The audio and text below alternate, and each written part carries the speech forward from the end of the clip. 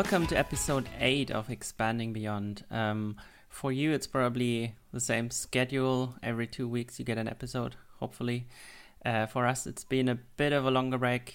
And so this is our after summer holiday episode, I would say. How are you doing, Monica? I'm doing okay. It's not good. It's okay. After summer, I don't like after summer. I mean, I like fall, but summer has ended, and that still makes me a little bit sad. Summer is the season of possibilities. And you? About the same, I would say. So school has started this Tuesday here in Bavaria. So we've been running around, buying all the things, and the bigger one is now going to a different school, so all is new as well. So we just have to figure out how it all works. And then there's the first meeting with the teachers next week. So 2 evenings just for that, which is also a lot of fun, of course. Can imagine. Yeah. So that's that part. But then in between now on the weekends when the kids are playing, luckily it's still somewhat sunny outside, so they can play with the neighborhood kids. I'm reading all the time, and it is your fault, of course. I'm a bookworm since I was a kid. My mom always, one of those stories that parents says, this one is not embarrassing, thank God. She always says that as soon as I started, I was able to read on my own. I came back home, I opened one of my favorite comics, and it was like, oh, finally I can do this without you. Because then I could read whenever I wanted. Yeah, so at some point, randomly, you mentioned on Twitter a book called Ancillary Justice, which is a sci-fi series, and it's just really great. And I'm currently on the second one of 3, and I ordered the third one so that I can directly continue when I'm done with this one. Good choice. You have very good taste. Books. It's a series, so there's also more. I mean, this is a trilogy, so it can be read on its own and it stands. But I know that the author also wrote some other novels set in the same universe and the same setting. I promised myself that I wouldn't buy any other book for 12 months. So I'm halfway through, 1/3 through that promise. So I cannot buy anything else, or at least until I finished all the books that I already purchased. But I have a very long list. Yeah, and after that I might go back to rereading all the Terry Pratchett Discworld novels. Oh, you really have good taste. I read the first, I think, 4 or 5 books, and then I stopped for whatever reason. But it's in my plan to go through all of them because Terry Pratchett is just genius. Yeah, I mean, there are some in there that aren't that great, but many of them are really, we are talking about 40 plus books, so I guess he's also allowed. Yeah, there's allowed not to be good all the time. There's sort of a dip somewhere in the middle, I would say. Yeah. My favorite ones are the one where the protagonist is death. Yeah. I really love the fact that whatever it says, I guess it's in it. It's written in all caps because I can really hear the voice in my head.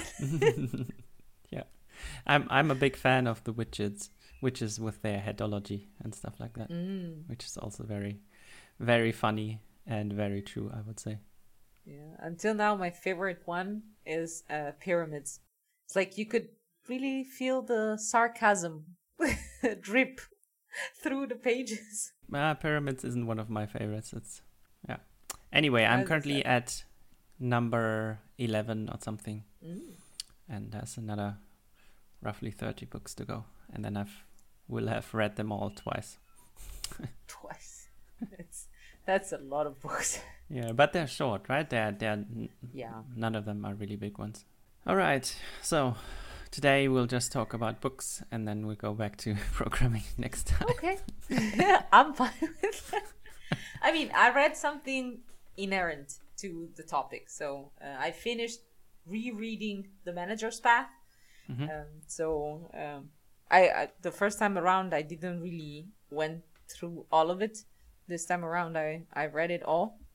And it's been 2 years since, between one and the other. The first read and the second. And the first one happened right before I started managing people. And this one, I'm already through a couple of years of that. It was a different read. Yeah. Okay, so let's see how many things we can get through in this episode. There's a lot has happened. Like I said, it's been a bit of a longer break for us. I guess from my side, the most interesting bit that happened was it last week? It was last week, yeah.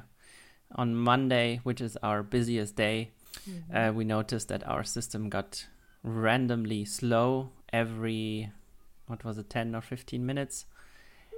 And we first couldn't really figure out what it was. I mean, we knew it was the database, and we looked at various things. We thought, is there someone who is sending massive amounts of requests and stuff like that? But it didn't really look like it. And in the end, we discovered that it's just, we've hit basically, so our database is hosted on AWS. Okay. And we've basically hit the limit of whatever machine that database runs on. And then it sort of randomly queries get slow because there's just not enough CPU. Okay, so it was a CPU problem, not space. Yeah, it was a CPU problem, and somehow the CPU graph we looked at didn't really tell us all that much. And then it worked. It sort of was okay-ish on that Monday. It still worked, and we thought, okay, good enough. And then it continued again on Tuesday. So we are in the call center space. So it's basically traffic only during working hours of call centers in Europe. So doesn't sound pretty. And then on Tuesday, we found that nice graph somewhere hidden that actually pretty much shows what we've suspected. And then, of course, we couldn't upgrade our database during working hours. So we had to wait not a good idea. yet another day before we could upgrade, which we could have done the evening before, but yeah, somehow we didn't. So how did you figure out that it was the CPU in the first place? Too big tables, query too complicated, too heavy? First of all, we couldn't really tell because it was random queries that were slow. Sometimes they were slow, sometimes they were fast. That was sort of the first hint for us to say, okay, this is not some table getting too big. I mean, that's of course something that can also happen if you have one table that you query all the time and then it suddenly hits a certain size that it just sort of performance falls off a cliff. But here it was random queries that were slow. So this was basically our first hint towards saying, okay, this must be something bigger than just a table being the problem. And then somewhere hidden in the performance metrics, there is actually a graph that sort of drills down into whatever takes time. So it's CPU and various locks and whatever. And then there's this tiny dashed line going across which shows you how many virtual CPUs you have for that machine. And on those days, you could clearly see that we were going above. And then it was pretty clear that it must have been that. What do you have to notify you that stuff is not going the right way? Do you have anything like that? Yes, on various levels. So that is sort of the alarms were probably not set correct. I mean, we have I mean, on AWS, you can sort of monitor CPU of the machines, and then you can set a certain threshold where it says, now you have to send out an alarm, but that was set just much too high. And it didn't even fire when we noticed that the system was slow. So that's one of the outcomes. It was set to 80% of whatever CPU we have. Okay. No, and that doesn't work. That's just kind of high. Now we've set it, we've upgraded the machine and now we've set it to 40%. And then hopefully next time that happens, we'll see. Yeah. How did you handle the incident? I mean, we were lucky in the sense that it was just slowing down the system, and it wasn't completely unresponsive. So there were a few queries that sort of didn't complete, but mostly it worked. So I mean, internally, we basically all tried out stuff and reported in a Slack channel, and then we let our customer support know, should a customer talk to them, they could tell them that we are aware and that it's slow down, but the system isn't completely down, at least. I was wondering because, I mean, there are two aspects to this. One is how to deal with incidents. So lately we have interviewing candidates for a position for director of engineering, and for the technical interview, we are asking different puzzles. Let's call them this way. These are just mental exercises to go through to see how the person thinks, how they what they ask, how they act. I mean, there's no really right or wrong answer because, and this I'll get back to afterwards. There's a because. But lately, the last two we have interviewed around one issue, the one we had at the beginning of the lockdown, where everybody thought, yeah, gyms are gonna be closed, so let's download a fitness app and get a subscription to it. It's a good problem to have, again, but still a problem. Yeah. And, same here. It's a good problem to have that there's more traffic. But exactly, yeah. Right. So there's that, and the question is, I mean, we go through a few, we go through an explanation of roughly how the architecture is, and what are the dependencies here and there, and what are the issues that we went through, and then we ask, okay, how would you deal with the incident? What I found fascinating is that most of the people focus on solving the issue itself. It's like they look at it from a technical perspective, but they never go about discussing the handling of the incident. So what you just described. It's like, okay, we communicate, we try different things, we communicate it asynchronously in a Slack channel that is accessible by everyone in the company. We communicated with customer support that there is this issue so that customers are aware, blah, blah, blah. And this never, ever comes up in the conversation. And I find it fascinating because that's actually the point. I mean, yes, of course, there's an issue, but, Yeah. So what we did, exactly, when on that Monday or Tuesday, when I noticed, I just posted a quick message in the customer support Slack channel saying, hey, there's this issue. We noticed we're working on it. The system isn't completely down, so most of our system should be up, but just to let you know. And then once we had figured it out and fixed everything, we then posted another message for the whole company to see. Perfect. Because otherwise, I mean, it's not like going to go unnoticed, and it's better to let everyone know what exactly happened instead of having them guess. Yeah, because actually in the past it happened a few times that we were kind of notified of problems by our users. So they would write customer support, and we knew from an engineering team standpoint that we were having issues, but because we didn't communicate it early enough with the rest of the company, then nobody else knew about it. And then they would hear it from customer support saying that users were reporting the problem while we were actually trying to solve the issue itself. So that doesn't really help the organization when troubles start.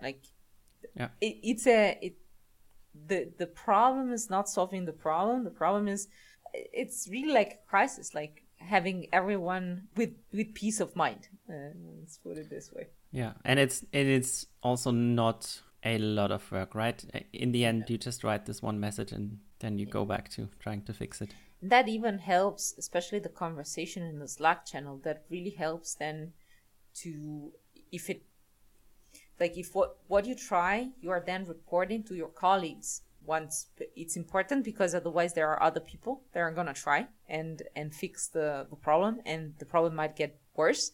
In my experience, once we had the system, the CSOP that was trying to fix the problem, so he was scaling down pods and restarting them. And at the same time, because they didn't talk, our back then senior engineer, he was doing the same. So at some point, we were without pods. So the system was actually down because they were trying to fix it, but they didn't know. So it's important also to communicate with your colleagues what you are doing.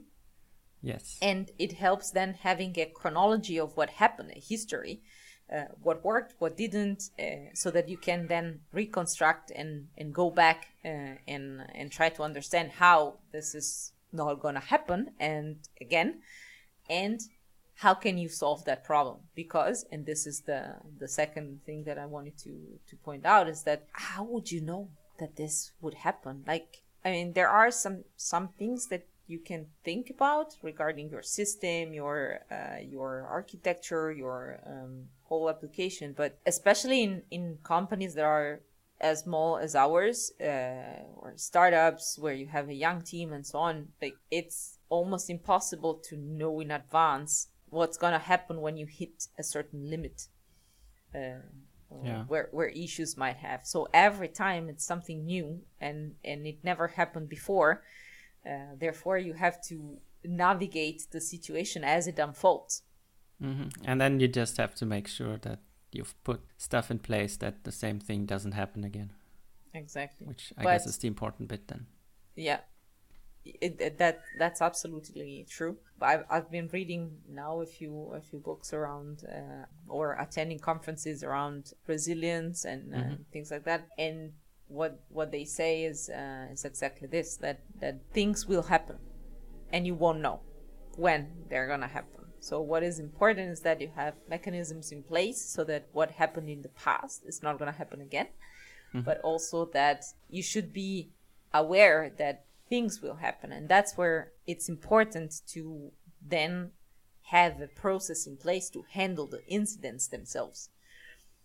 So the infrastructure, the way you communicate, and a way of recording what happened. Because while the incident happens, you won't have time to record what's happening at that point in time. So yeah, the place there for that then is the post-mortem, and then it's important to have all the details. Yes.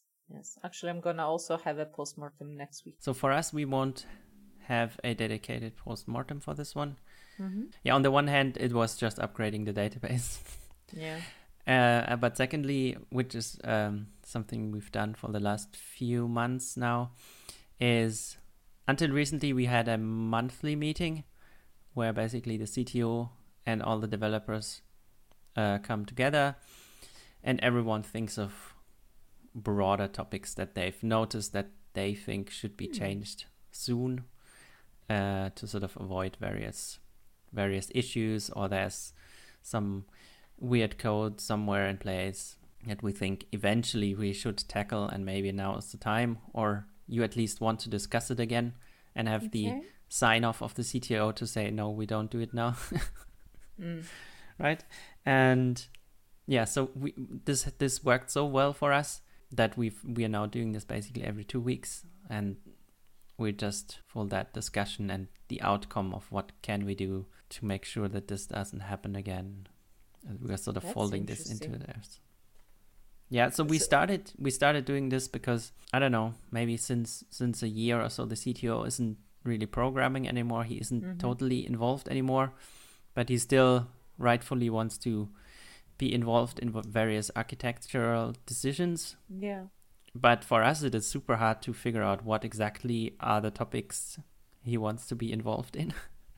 Because sometimes for us, we've discussed this for weeks and weeks and it's just a tiny change, but he had never heard of it. And now he's alarmed by various things. So we decided, okay, now we just have to have a meeting and discuss those things. I mean, as a manager, I can feel him in general. So my take is that as long as me as a manager, I know what's going on. I mean, I wouldn't call it pull the plug, but I can pull the brake if there's something that is really off in my opinion.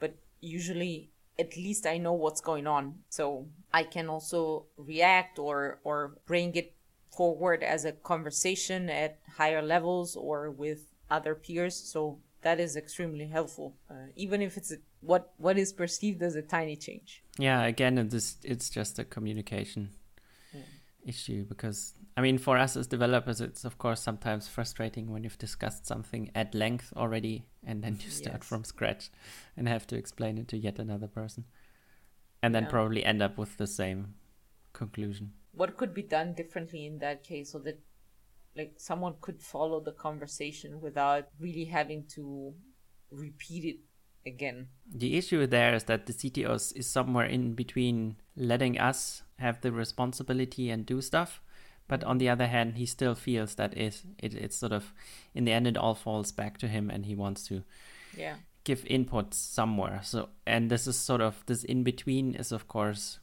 not always the best idea, because to make decisions you need to know all the details in the end. So this was the idea then for this meeting, so that we come together and we discuss those things. I mean, the other option would be to have someone else be in charge and be responsible for all that, and I guess we're just too small for that to be a good idea. I understand your CTO.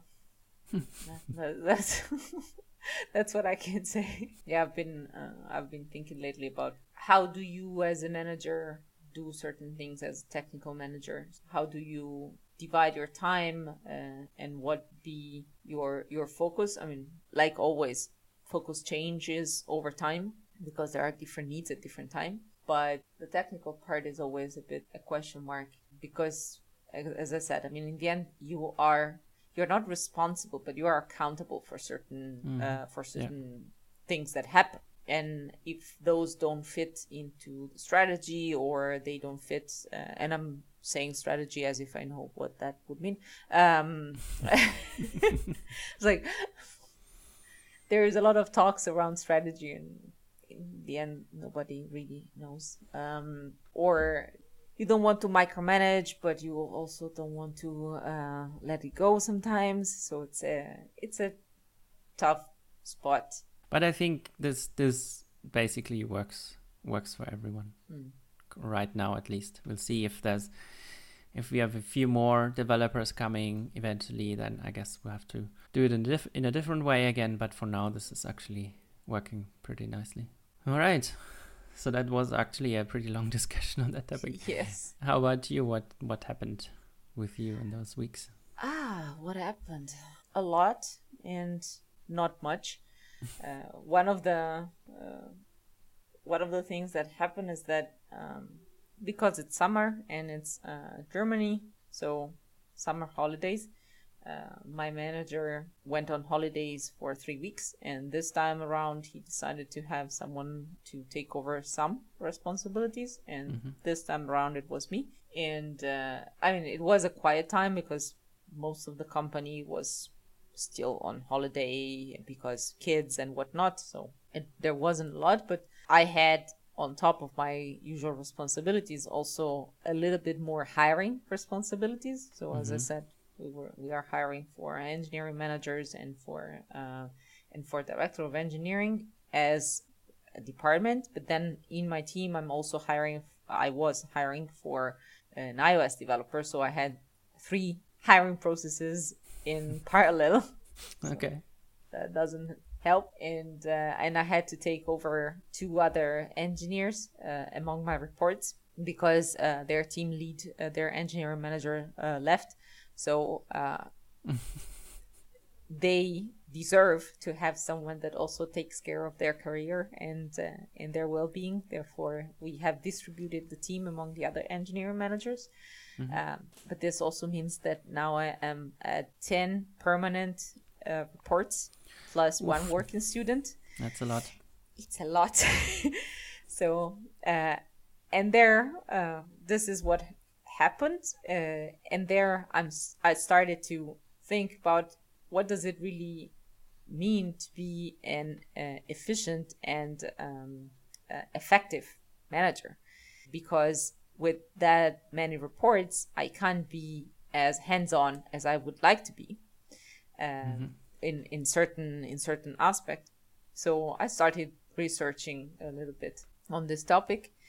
And the last thing is that mistakes everywhere. So let's put it this way. I started an initiative around a fundamental change in the way we deal with feature flags in our backend.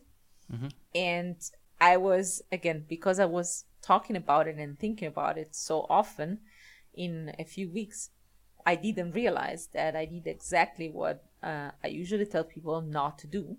So I didn't talk about it with other people. So when I rolled out the initiative, of course I got pushback because people just became aware that this was a thing. So they had legitimately an opinion on it. And yeah, so it was funny to me because it's always interesting to see how different things are when you witness them. So, that was an obvious mistake. How could he had not seen this? And then you are in the thick of things and you do the exact same mistakes. Yeah. So yes, it happened.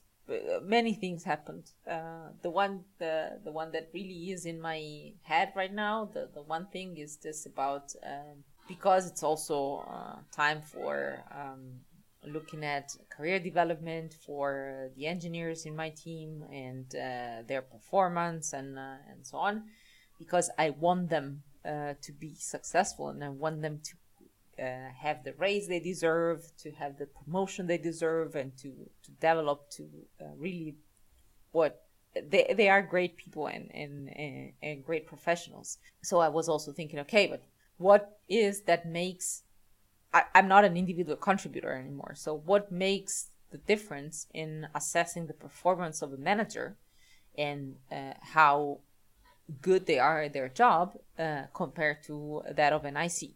And guess what? Apparently managers are evaluated by their team performance. Huh. Who thought that would Who be thought, the case? right? Yeah. But that makes it, if you think about it, makes it so hard because your performance is based on other people's. Measuring performance is kind of hard anyway. How do you measure, even for an individual contributor? How exactly do you measure that?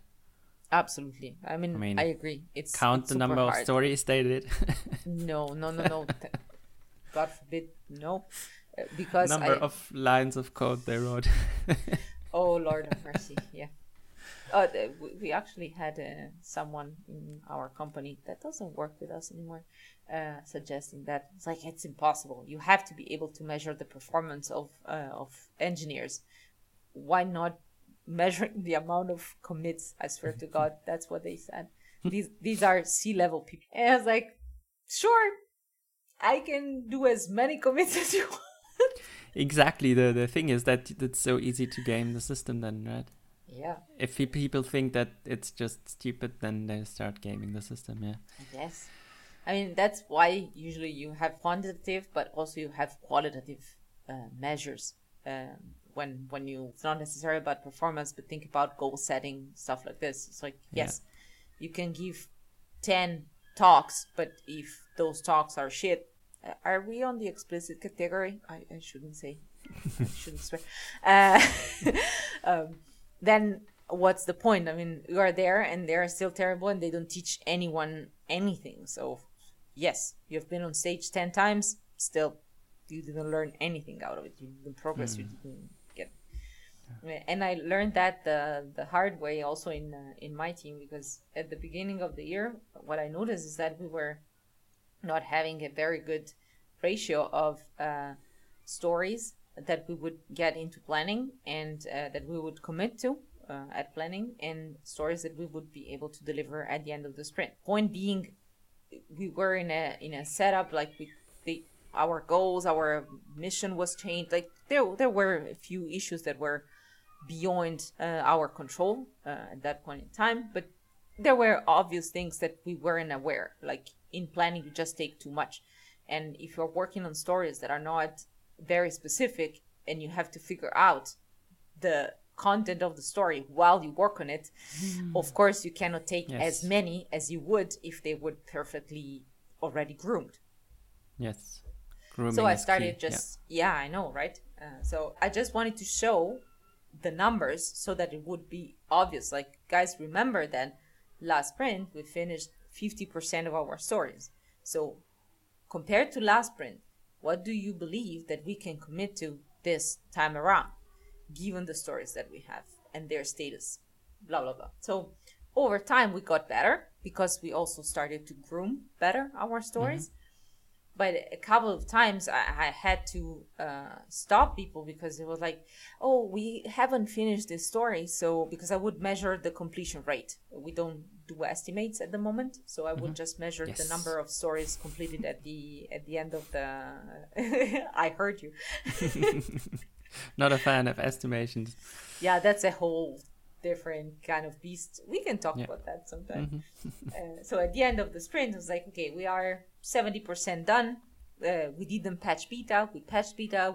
I don't know. We had to. So I also introduced other quality measures, how many bugs we would produce based on the stories that we just released and so on. And there were at least 2 times that I can remember that someone in the team was like, oh, we haven't completed this story, so let's just close it and take the subtask and make a story for the next sprint so that we don't screw up our statistics. And I'm like, that's not the point. The point is not the number. The number tells you something. Yeah, exactly. So that's cheating. The pain is the important thing because that's where you learn something. Yeah. So I was, and also this last sprint happened something like that, and it was like, just bring the story to the next sprint. It's okay. The point is that we should learn why the story was different than the one that we did last sprint, because it's obvious that the last one we finished, this one we didn't. So again, exactly, kind of like a postmortem, but just really reflect on it. Exactly, that's the important part to say. Why did that happen? Is there anything we can change to make it better next time? Yes. So there's that. So it's team performance. The other thing that it's hard is that especially if you come from an IC, an engineer background, then you in your head you're a senior. Right? Like you're a senior engineer, you're a staff engineer. And then it's like you get into management, but they write it everywhere, but it's not that easy to really be aware of it. But management is a different job. And then you're not senior anymore. You're a junior. But in your head, you're still a senior. So often also the bar is high, that you set the bar high for yourself. Because like, I should know this. And you don't. That is true, yeah. It's just a completely different skill set, of course. All right. Looking at the time, I think we are done for this episode. I think there's a lot we could discuss next time. But I think this is that's a great way to end here. Where can people find you on the internet? Twitter. That's my main channel at KF Molly with an I. And yes, of course, LinkedIn, name, last name, there's that. Otherwise on dev2/Nearnath, and also in the blog in my head. The best blog ever. Yes.